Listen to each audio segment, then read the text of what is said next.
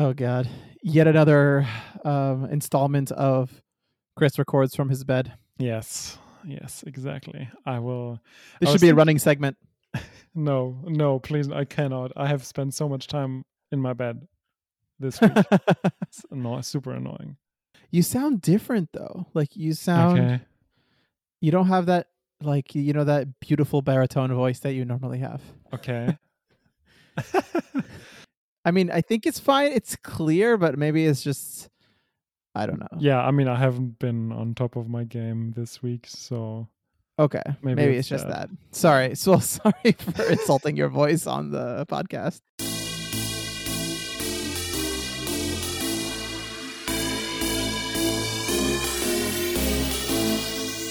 I have so few notes for today. Oh, though. okay. That's good.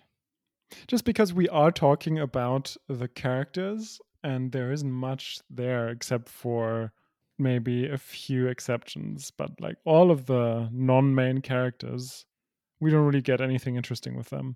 Like there's nothing with Zeb to be talked about, nothing with Chopper really, nothing with Sabine even, mostly. I mean, we get a lot of stuff with her, but it's not like anything new or interesting in my opinion. And also Hera is like not really like doing much. I would argue that we have a lot from Sabine and Hera, more from Sabine than we've had yet so far. And in the case of obviously Ezra and Kanan have their own shit going on. Yeah, it's interesting. I was very curious when this these episodes started, because obviously we get some significant changes, not just in the look of certain characters, but also just in the dynamic. I like that a lot. So some callbacks maybe that are interesting, some new characters. Do we get any new characters? Oh yeah, we do. Notably, Governor yeah. Price, who gives me major Kate Blanchett vibes. Interesting. I didn't. I mean, I thought we saw Governor Price in the past though, but very Maybe. sparingly, and Yeah. now she's more present. Yeah, I mean, and obviously the big one is Grand Admiral Thrawn. Obviously, I perked up at that because Yeah. we've heard about him in the Mandalorian, and we know that Ahsoka hates him, but we don't know why. And I assume we'll find out. And he is very intriguing. Yeah. I think like honestly, the introduction of Thrawn is amazing. Yeah, He instantly changes the entire dynamic of the Empire, and is a really fascinating case in terms of his demeanor, and it's just so different than everyone else around him, and honestly different than anyone we've ever seen in the Empire in terms of his not only his intelligence, because I would argue Tarkin is intelligent, but his refusal to just be dismissive of what they would call savage cultures, I guess. Oh yeah, I hated that so much. I mean, but that's what they were going for, of course. Yeah, in some ways. Yeah. I think that is a really good comparison, because Tarkin is just very dismissive of things, and Thrawn knows that he kind of still has some regard for things, even though in the grand scheme of things it's not that important, but he still kind of respects it in a way. Yeah, I mean he's still evil, and he's very Exactly. It makes him more yeah, effective that way. exactly. He's extremely calculating in his understanding, and I find him just captivating in the way that he just commands every room that he goes into, and it's his even from his presence is phenomenal. Like one of my favorite scenes of these first 7 episodes is the first moment that Hera and Thrawn come face to face, Mm-hmm. and just the two so sort of smartest individuals on both sides of this conflict coming face to face and navigating the nuances of you know who her identity is and what her role is there and how they're able to end up escaping, and it's just such a phenomenal uh way to kind of propel like the future conflict. By now they know each other, they've come into contact with one another, and these are the two leaders of our heroes and our villains. And I love when he's standing on the cruiser looking down at the house and just waiting to see now how will you respond, Captain? And in reference to Hera. And he has such he has such a respect for her specifically, and you could see that in the way that he addresses her and shows. I don't want to say I've said the word respect so many times, but there has to be a better word. But I think it's very reminiscent of like 19th century British gentleman officers in a way. I mean, I don't know because I wasn't a 19th century British officer, so I can't. Let me tell you. Exactly. I mean, it's of what we could imagine them to be, I guess, right? Sure. So that's fair enough. I don't know. I found him a very effective villain. Yeah. And it's sort of the Empire and this conflict needed a level up, and they definitely got one with Thrawn. Yeah, and just the presence that you mentioned earlier. It's incredible. From the get-go, you see that this is someone you need to take serious. I mean, obviously, the contrast with his foil is huge, and I think they overdid it there a little bit. Like, he's just such an idiot, that guy. Which guy? The guy, like his officer. Oh, on Ryloth. Yeah, the guy who's like, oh, these savages, blah, blah, blah. And like, oh, this is like nothing important. Yeah. And what do you mean? She is just a servant. And oh, Jesus Christ. Yeah, and but what I found one of the most interesting scenes with Thrawn is actually when he snaps at him, at that guy. Yeah. And just very brief, like you can see behind the facade. And he just immediately realizes what he did and regains his composure. No, Thrawn is amazing in this, and and you can see the ferocity that he has within him that he uses in such a calculated way that then makes him an effective strategist, right? As opposed to one who gets consumed by his emotions. And as you said, in the 1 second that he does get consumed, he immediately is able to control himself again, and just so good. It's almost reminiscent of Jedi in that way. Yeah. Because take a step back and think about things more calculatingly. Exactly. And the Jedi too, they would be like, okay, like I respect my opponent's decision, and like I can admire that sort of thing. I feel like that's something that Obi-Wan, for example, would do too. The key difference is that Thrawn is okay killing civilians. Yes, of course. Yeah, I'm not saying they're like, the Venn diagram is 100% overlapping, but I see some similarities there. I just need to get this out of my chest. Kallus is Fulcrum, right? Like, I mean, you don't need to say anything, but like, I just need to say it. Like, I'm like that was like the voice was so similar, the way he talked. You think so? Yes, I think so. I can just see myself editing this in 2 weeks when I know who Fulcrum actually is, and then I know, because I've been hating doing this now. Like whenever I edit something and I sound like an idiot because I don't know stuff. Same with we'll get to this later, but Kanan and his actual identity that we've seen in Bad Batch. Oh, okay. Whew, you made that connection. Of course. How could I not? I don't know if you caught that at all. Oh yeah. I mean, when did you find that out? I mean, as soon as the name Caleb was uttered. Okay. So you remembered the Padawan's name in episode 1. Yeah. Just because I thought that was so weird to have, like that's just such a normal name. That's like the magistrate in Mandalorian, whatever her name was, because we're so used to silly Star Wars names, and whenever there's just, like, same with Ezra Bridger, it's just such a normal name. Yeah. Whew, I can finally say that. I can finally get that off my chest. Yes. Yeah, you must have fist pumped when you saw that first episode of Bad Batch. Oh no, was it? Oh no, it was Clone Wars, wasn't it? No, it was Bad Batch. It was Bad Batch. Okay. It was that first like opening movie, I guess. Yeah. True. Chasing through the trees and stuff like that.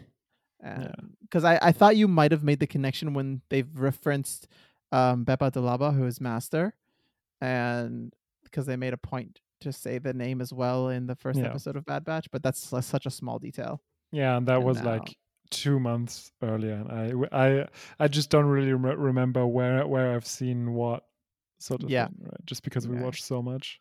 yeah. Going back to Thrawn, I think Hmm. Thrawn has just such the voice actor of Thrawn A. Oh my god, so well done. And he just such great lines throughout this whole thing. I mean, my two favorite lines that I can think of off the top of my head is um, when Grand Admiral Thrawn says that he will lead the rebellion to be the architects of their own destruction. And I was Hmm. just like, oh, chills down my spine. So well Yeah. done. You see someone who is thinking 5 moves ahead. Exactly. And then when he's slowly revealing that he knows that Hera is his captor or his captive, he when he calls her forged by war, it's just like that's so freaking true. And Yeah. it's the way he says it and simultaneous disdain for her, but then also kind of feeling bad for her to a certain extent. And it's so good. I just like immediately love Thrawn. So yay, Thrawn is here. Yeah, I'm just curious to see where he's going and what he will do that will upset Ahsoka so much. I mean, he is one of the leaders of Yeah. the Empire, so Isn't there that will be, enough? yeah, there will be stuff to come, and like obviously also the things he's done to get there. But Yeah. I Yeah. assume there will be something more personal. Speaking of villains and personal, there is also Maul who makes a return here, Yes. which yeah, it was fine. It was not one of the best Maul episodes, I would say. I think so to a certain extent, yes, but also Maul is just so good that he kind of the voice actor just captures everything and it is still phenomenal in that way. I mean, the episode itself and its story beats is I found it fascinating in the Yes. way that obviously like it's a little weird just to build up to what the climax of that episode, going back and getting the holocron through the spiders, and I'm just like, okay, fine, it's taking so long. We know what's Yeah. gonna happen here.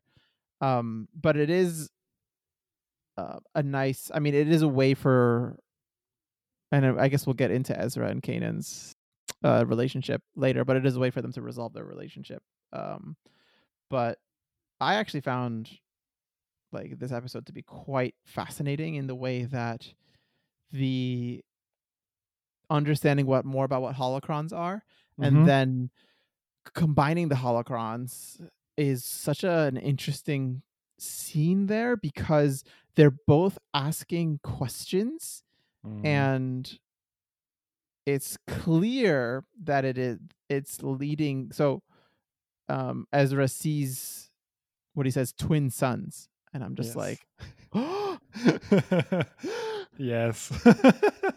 because I he had the asks same reaction.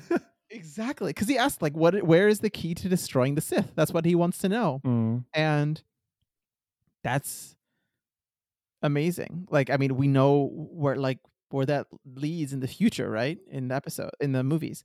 So at the end, I have a question for you. What do you think Maul is seeking to see in the holocrons? What is he looking for, do you think? I think maybe for a way to destroy Sidious in particular, Yeah? like just his former master, because we have seen in Clone Wars how much he is scared of him, and rightly so. Yeah. And I think maybe that's always on his mind. Like just that way, can he actually be totally free? With the CDS out there. Exactly.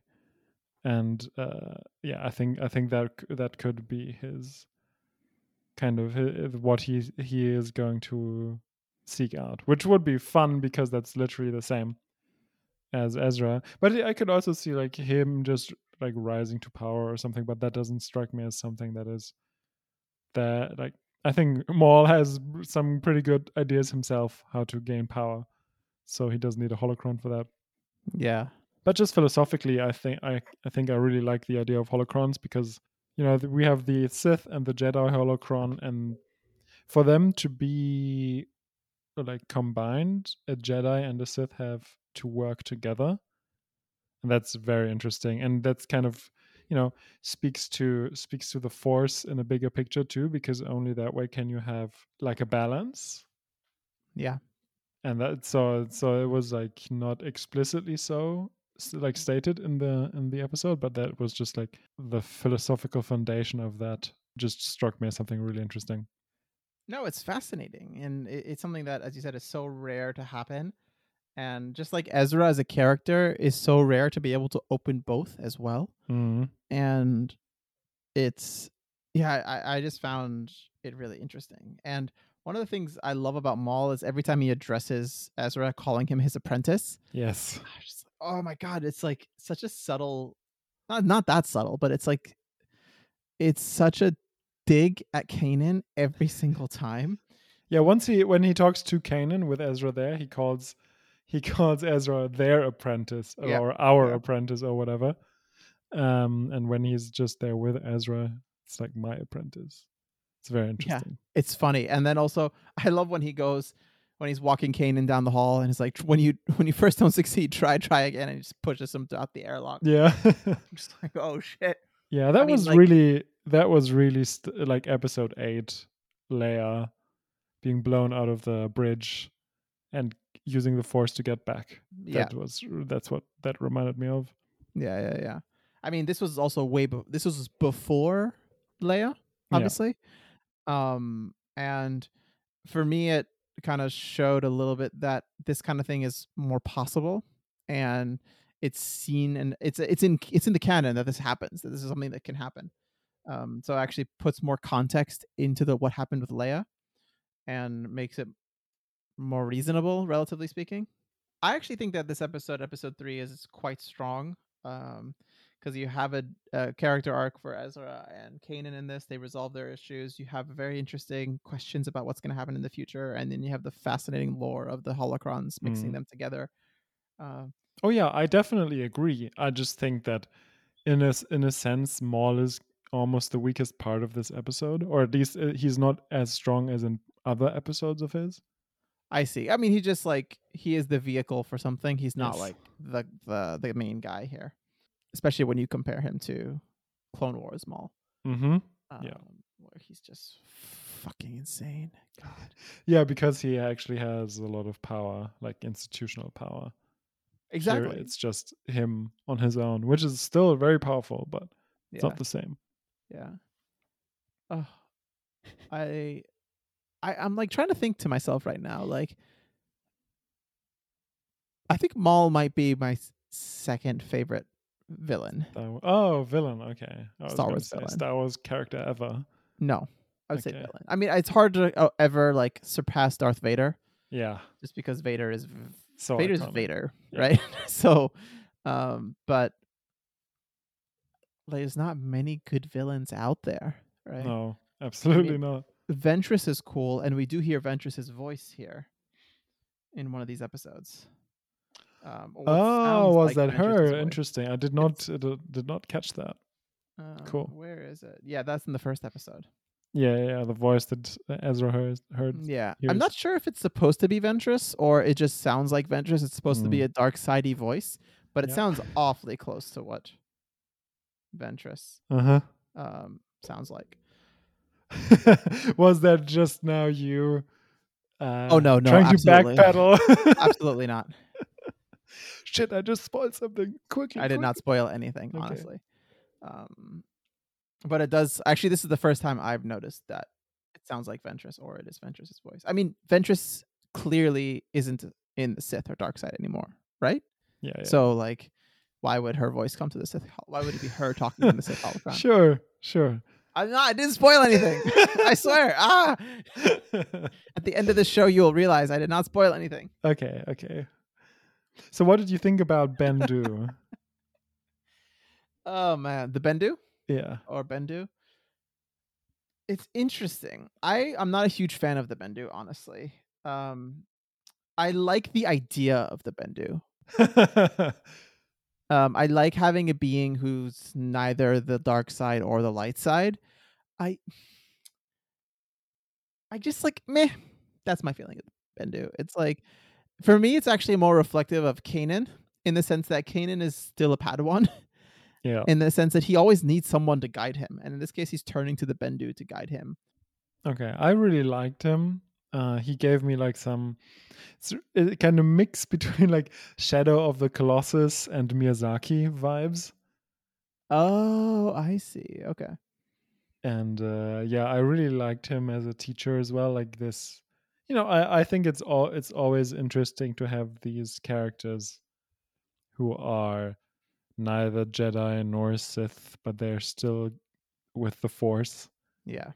I think those are kind of the most interesting characters, and he seems very wise. So that was just very, very engaging for me. And he kind of,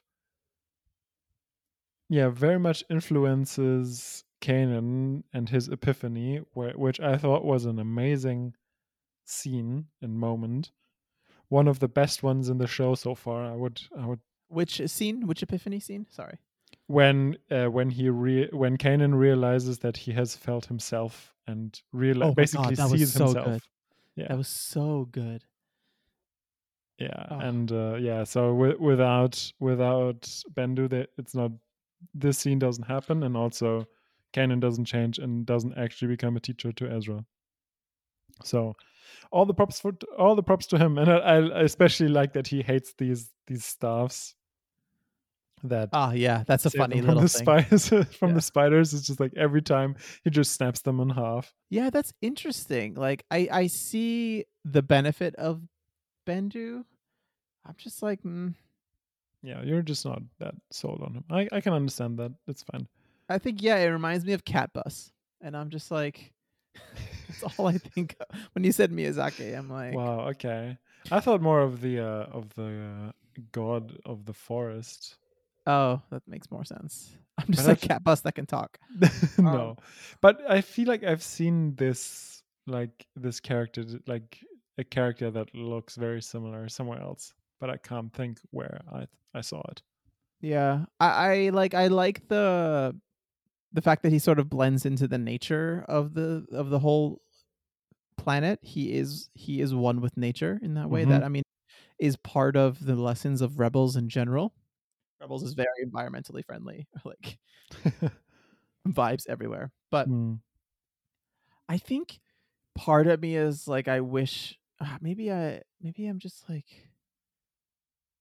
yeah, maybe I have to like reevaluate my relationship with Bendu. I mean, you Uh, can also not like him. That's no, okay. no, no, it's not okay.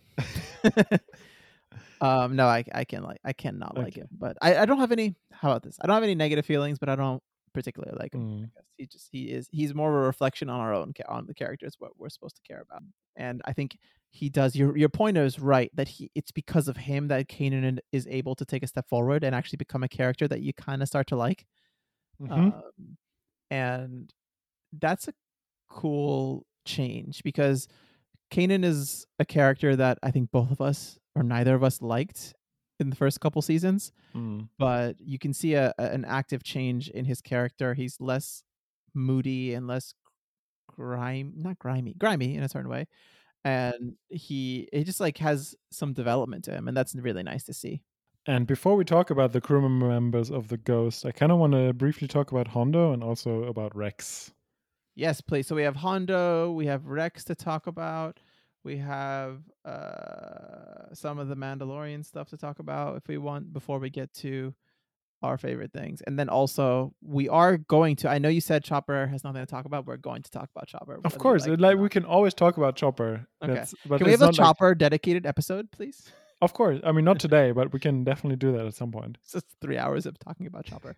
I could probably do We that. are going to do a droid draft at some point, so God. it's going to be so much work preparing this, and it's going to be very difficult to decide. But I'm already looking forward to it. Yeah. Okay. I can already think of what my final four would be like. Depends on the brackets, man. I Depends on the know. brackets. Okay, so again, Hondo. I think I don't like him in Rebels. I think he's just annoying. I'm sorry. I know you love him, and I loved him too in Clone Wars, but in Rebels, I don't like him. I was gonna say he's getting annoying. Ah, nice. Yeah. I think I didn't mind him the first few episodes, but in this one, I'm just like, huh. Yeah. I didn't want to say anything because you loved him so much. I love Hondo. I love Hondo. I Like I will love Hondo forever love too, but Hondo. just not this one. This particular episode, he's like, okay, that's a little much, honestly. I one of the things I do like is that whenever Ezra goes to lie, he's like, Hondo Onaka will vouch for me. I'm just like, you're really barking up the wrong tree. Yeah. It's like, yeah, I don't know what it is about this. I think it's this particular episode that he talks a little too much. I liked him even at the beginning of Rebels a little bit more when he's partially acting as a mentor for Ezra, and that's kind of gone here. I thought that the Rex free fighting the Clone Wars was kind of an interesting episode. I just didn't like the ending of it. The ending was pretty sappy, but Oh, the ending was terrible. And especially when Ezra's like, "You solved the Clone Wars," and I'm like, "Fucking a, that's not what had happened there." Just like, yeah. stop it, Rex. You're smarter than that. But I liked it as like a psychological experiment or a psychological reflection on Rex still feeling like he belongs in a war because he as he mentioned he's bred for combat, and that's a really nice reflection of his sense of self. So I really like that, and also it's nice to have the tactical droids again. And I do like the part where they fight together against the Empire. I find that fun. But But all of a sudden, the droids are capable. exactly. Well, yes and no. Yes, in the sense that More capable. more capable, but then they still like get shot. Like they're still like, Yeah. "Oh, hello, are you?" Like, welcome. Yeah, that. But later on in the actual battle, Yeah, they're like, yeah. that's Well, fine. also maybe that's a reflection of stormtroopers. Yeah, it's very true.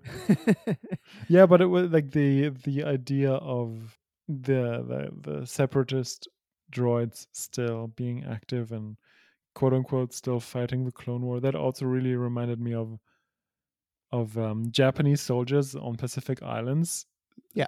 still thinking it's World War II decades after it. Yeah, it's really interesting, and I like that idea of when Kanan lets Ezra like tells Ezra like let him do his thing. This is important for him, and Yeah, that was cool. a sense of Kanan, man. closure because the way the Clone Wars ended, particularly for Rex, because we know how it ended for Rex, it was like so all of a sudden, no closure, no sense of victory, only loss and sadness and sorrow, and Mm. like this is him kind of reliving his glory days in a way. You can still see kind of the bonds he has with that, like the connection, because he has kind of PTSD in this episode, and he still has trouble not calling Kanan commander. Yeah. Yeah. And yeah, so I really liked it, like him like actually getting some closure. That was really nice. I half expected him to die here. That would have been kind of Whoa. sad, but I also expected him to die earlier in these episodes. Got it. I feel like every time we watch a bunch of episodes, I always expect someone to die, like a specific. Yeah, you're really character. like hoping for die. I'm not hoping for it. I'm just expecting it. Okay. Temper your expectations.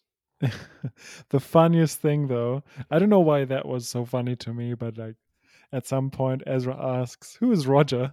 And I don't know why it just caught me off guard, and I was just like laughing out loud. It's not that funny, but it just caught me in the right moment. Well, like you really like there's something with you and the droid silly humor that kind of like tickles your fancy, and like this is adjacent to that, so I kind of guess that It's you would true. like that. Um I capital L love when Rex like lays into Ezra about like being disciplined during war and stuff like Yeah, that. that was Because like Rex amazing. immediately went back into war mode, and Ezra's like a stupid, undisciplined person, Yeah, and he thinks freaking he's hot child. shit. Yeah. And Rex yells at him in a way that no one ever yells at Ezra because he's spoiled. And I was like, yes, he needs some more of this. Seriously, because one of the things that most infuriated me about Ezra in these episodes is that he just likes to pull rank on everyone. Like, this is a command, this is an order. It's like, fuck you, Ezra. For once you have some authority and you're just like A tripping bit. off of it. Yeah, no, I think I really like that when they get back from it Hera's like, okay, your command is gone. Sorry. Yeah. Because he needed to be pulled down a peg, because those first 2 episodes, he's like, especially when he gets promoted to lieutenant commander. God. Yeah. So ridiculous. But yeah, right. One other quote from the Rex episode about Rex in particular was when Kanan says, "Battles leave scars, some you can't see," and that's just such a nice line, honestly. And Kanan understands how serious, even though he didn't experience the Clone Wars as much as Rex did because he's younger, but he understands immediately what this all means to Rex and what this means and how to deal with these things. So I like Kanan in this episode in particular, in his management of Ezra's Ezra-ness. So Chopper. I mean, fucking VP. yeah. All the fucking time. So like, I obviously love Chopper. Yes. All the time. I love how he has such strong emotions. His arms again were amazing. When he goes, like, even when they like go to the Hera's old house and they see the Y-wing that Chopper was saved from, and he's just sitting there silent. Oh man. And I'm just like, oh my god, Chopper, are you okay? Like, I just want to go give Chopper a hug. Yeah, and seriously. It's just like, it's so amazing how they can imbue a droid with like somber emotion as well, because we don't really see much of that, even with Chopper. I think also in particular, Chopper in these episodes has lost some of his assholiness, and I think that's really good. Yeah. He becomes more supportive, and he still has like a bite to him to a certain extent, but he's not just an outright dick. And they're slowly moving that down. So like in season 1, I would say he was at his dickiest, and then season 2 was a little bit less, but still kind of like an asshole. And then I think so far this season he's been fine. I think that's kind of indicative of the general tone of the season and the show. Yeah, because we've I don't know whether it was just me or whether you were agreeing with me, but just like the tone of this show so far has been very like jokey and jovial in a way. Like there are no consequences for anything, and so like Chopper can just be silly, and now it's more grounded in a way. Yeah, I think the tone of this first few episodes we've seen this season is much improved in the way that, like, even from the first episode where they lose the Phantom and they immediately get another one, which is like, I have a note on that and I'm just like not happy about that. But there are consequences here. Like Hera loses her childhood home, for example. Like there are things happening that will impact these characters, and that's great.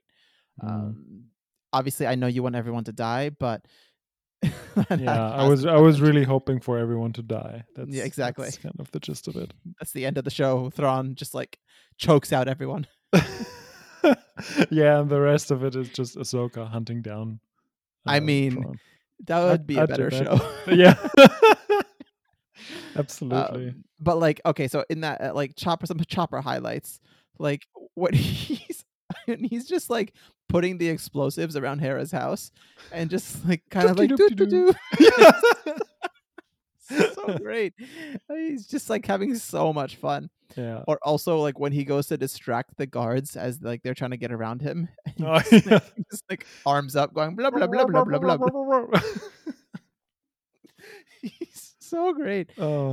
Chopper is just like amazing in everything, honestly. And like I actually thought for a second they might lose Chopper. So like Chopper gets like electrocuted or by the destroyer droid, and then he's on like the Y-wing about to fall down to oblivion, and I was like, oh my god, is Chopper gonna fall? Is Chopper gonna fall? And it's like, talk about consequences. Fuck. But yeah, so I love Chopper, and if they ever destroy Chopper, I will never forgive anyone. No, okay, no. Okay, that's a lie. Like again, on the scale from Clovis to Ahsoka, closer to Ahsoka, but not all the way there, of course. No. But, I'll give him maybe 6 out of 10 Ahsokas. That was exactly where I was landing too. He's just amazing. So I love Chopper. So I love so when I disagreed with you at the top and saying we don't get a lot about Chopper, I think we do, because we get the story of his Y-wing a little bit. We get the clarity there. True. We get his depth of emotion a little bit more. And you've never seen, or I've never seen a droid have so much range of emotion. BB-8 Hmm. is quite expressive, I will say. But the room that Chopper has to be basically catatonically sad and then also just like super jovial is just it's just great. So kudos to Chopper. They know what they're doing with Chopper now. Up until like in these episodes. So unfortunately, we don't really get anything with Zeb. I think Yeah, it's kind sad. kind of the only thing of note is not even with him, just about him when Callus helps Sabine and she questions why, and obviously Callus says tell Zeb that we're even now. Yeah, I mean, and that makes sense because he did save his life. So Yeah, I I think, fucking swear if Callus is not Fulcrum, I will eat my shoes. and my question from that episode entirely, just like one question I have from that episode. That's a lot of fucking effort for 2 pilots, honestly. Yeah. Like, and what their maximum would have been 3 pilots. Like, no, I'm okay. I literally have 2 notes for this entire episode, so Yeah, me too. And it's like Callus, yes. One and is then Callus two and one pilots. is about Ezra. Okay, so next up we have Sabine, I would say. Sure, talk about Sabine. Then I mean, we talked about Hera already quite a bit. Um, I don't know if you want to say anything else about Hera before we talk about Sabine. I really liked when she tells her father, "Yeah, I'm sorry," and he's like, "Oh, it's fine." When they Yeah, have the exchange, no, I mean about blowing our home up, and he's like, "What?" That's fucking hilarious. Of course, there's quite a lot about her here, but I think again she shines in these small moments when, for example, she tells Kanan to talk to Ezra, yeah, stuff like that. yeah. I mean, when she's just like being the only intelligent person around half the time, um, it's great to see her just being a leader. And also when she is apologizing to Ezra for like putting everyone at risk, it's like Mm, she's literally made one mistake the whole time, yeah. and this one mistake, like, and she takes it such to heart because I think she feels the weight of the entire rebellion on her shoulders, Oh, for sure. and feels such a responsibility to everybody, and that's incredible, honestly. Mm. And it's so heartbreaking to see her being apologizing to Ezra of all people, who fucks up every time he like turns a corner. And it's I really like Hera in these episodes. I find that like her desire to get her family crest or emblem or whatever you want to call it, I think it's called the Kalikori technically, Hmm. um is, I don't know, you know me. I love Ryloth. I love the Twi'leks as well. So like, it just shows how much it means to her for her to go against her better judgment to go and try to get something like this. But in the end, it also just shows so much of just like how amazing she is as a leader and how inspirational she can be, in the sense that she just feels so much responsibility and always expresses like or sees the best in others but fails to see the best in herself sometimes, but she's just such Hmm. a natural leader. It's I love Hera. Just like She's 9 out of 10 Ahsokas. yeah, absolutely. Maybe what 9.5. Yeah, the only 10 out of 10 is Ahsoka herself. So Ahsoka, yes. So we do get a little bit about like a lot with Sabine, but not so much about her, I would say. I think the episode about the Antilles extraction, we basically just get, I mean, we see her in action, but there's nothing really new about her or like we find out about her necessarily. I like her because they change her hair all the time, but I like her with dark purple hair. I think that's like a really cool look. The jet black look. As you were saying that, I was reminded of when Maul looks at all the rooms and Yeah. he sees her room. Oh, colorful. Yeah. That's so funny. Yeah. So episode 7, I thought was quite interesting, especially because we find out more about her family and Gar Saxon, who we have seen in Clone Wars, I think, right? He's the guy I think I back in the day I said he looks a little bit like John Hamm. Yeah. I think so, actually. I'm not sure. I think so because I definitely remembered that name, Gar Saxon. Okay. I think he was like the second in command or third in command for Death Watch.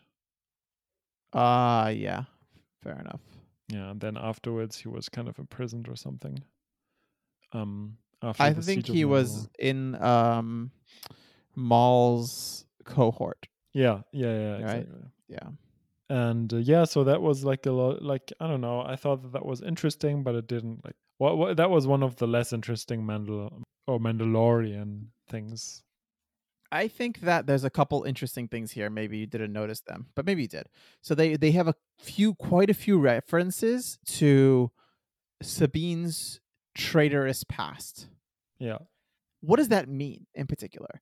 Right? Because it comes both from Gar Saxon and it also comes from Fen Rao. And both of them have very different opinions about the role of the Empire and the Mandalorians. So what did Sabine do? Like from whom did she like commit treason?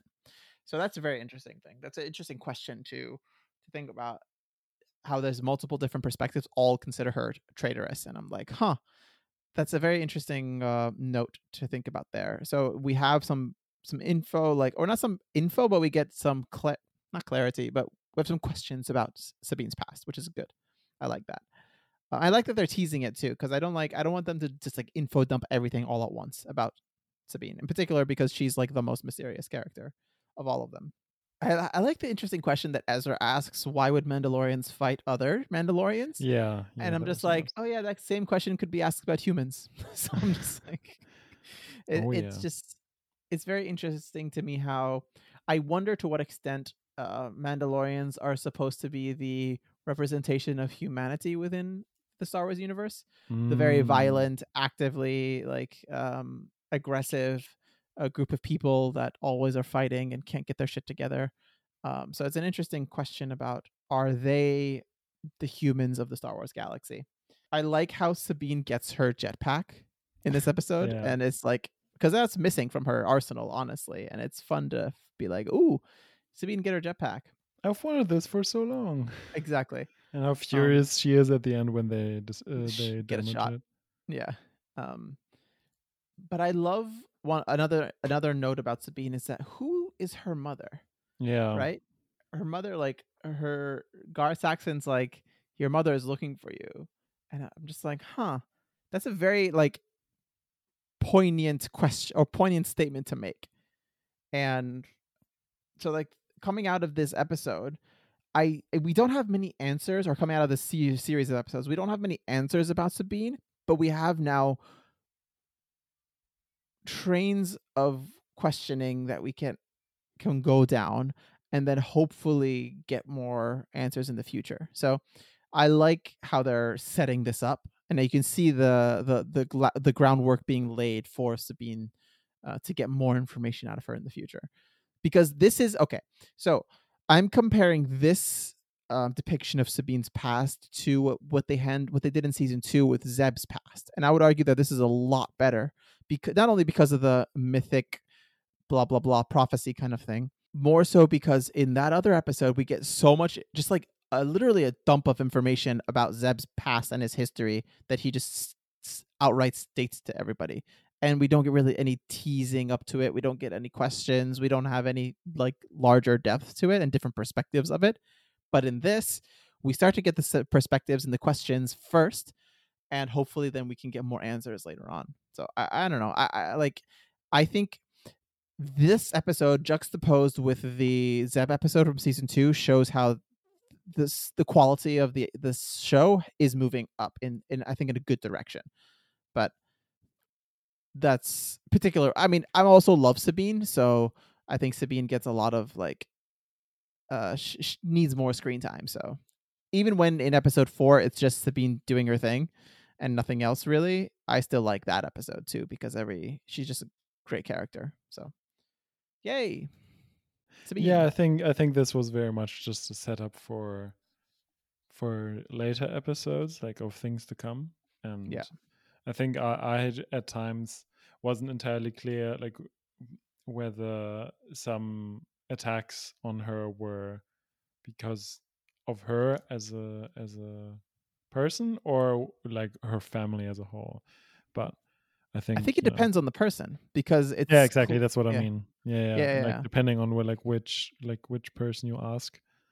And like obviously with Gar Saxon, he is like part of her like clan or whatever. Yeah. So that is also like an interesting thing. Yeah, I'm very curious to see where this is going, and yeah, I really hope that they will have. I mean, I must assume they will have something like this for Zeb in this season. Otherwise, I'd be very disappointed. Yeah, I want more Um, Zeb, honestly. yeah, for sure. And just like we But get Chris, what do we talk about? No expectations. no expectations with Star Wars. Never, never. Alrighty, shall we get into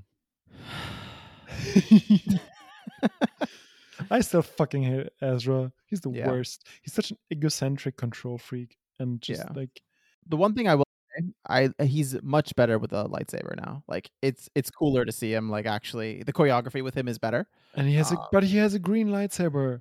That doesn't make sense to me at all. Oh, why would it not make sense? Because he's more of a blues lightsaber kind of guy.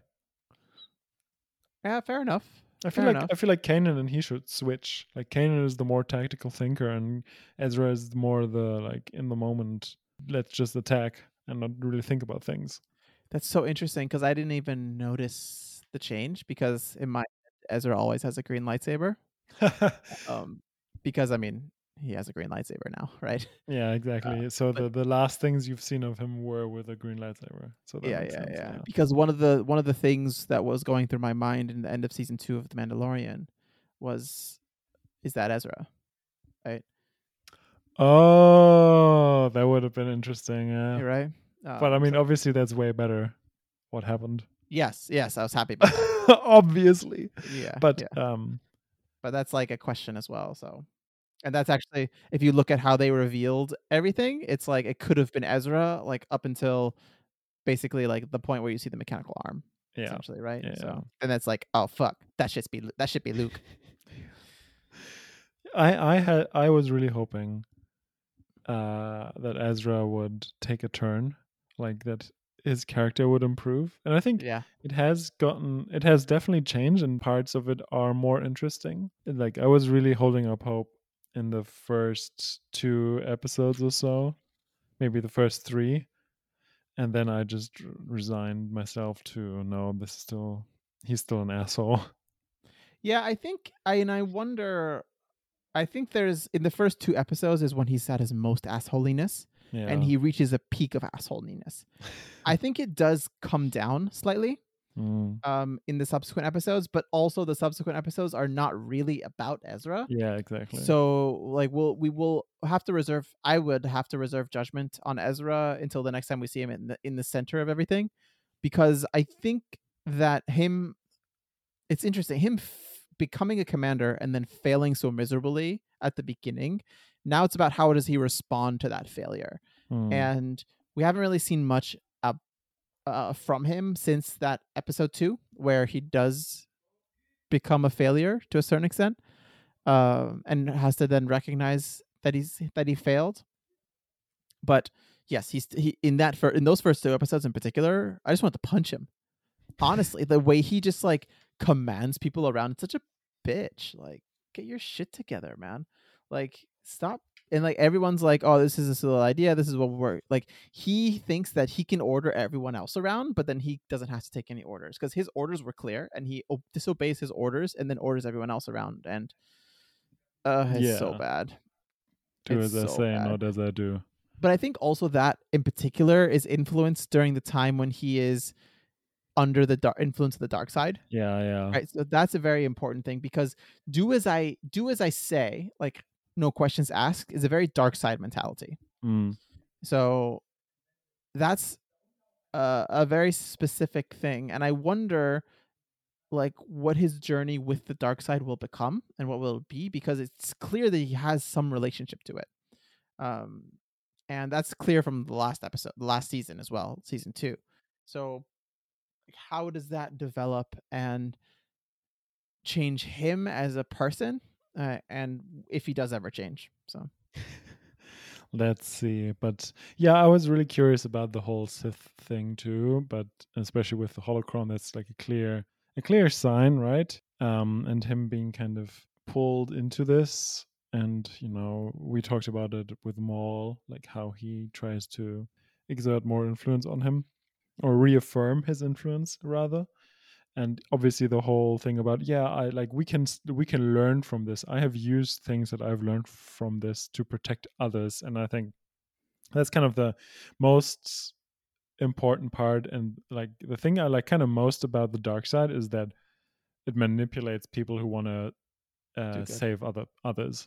Yeah. But yeah, he's still a brat for sure. Yeah, I think he is a brat, and one of the but I like that he's becoming a little bit more bratty from the dark side. There's Mm, something influencing him there. It's not just his nature, as it was when he was younger.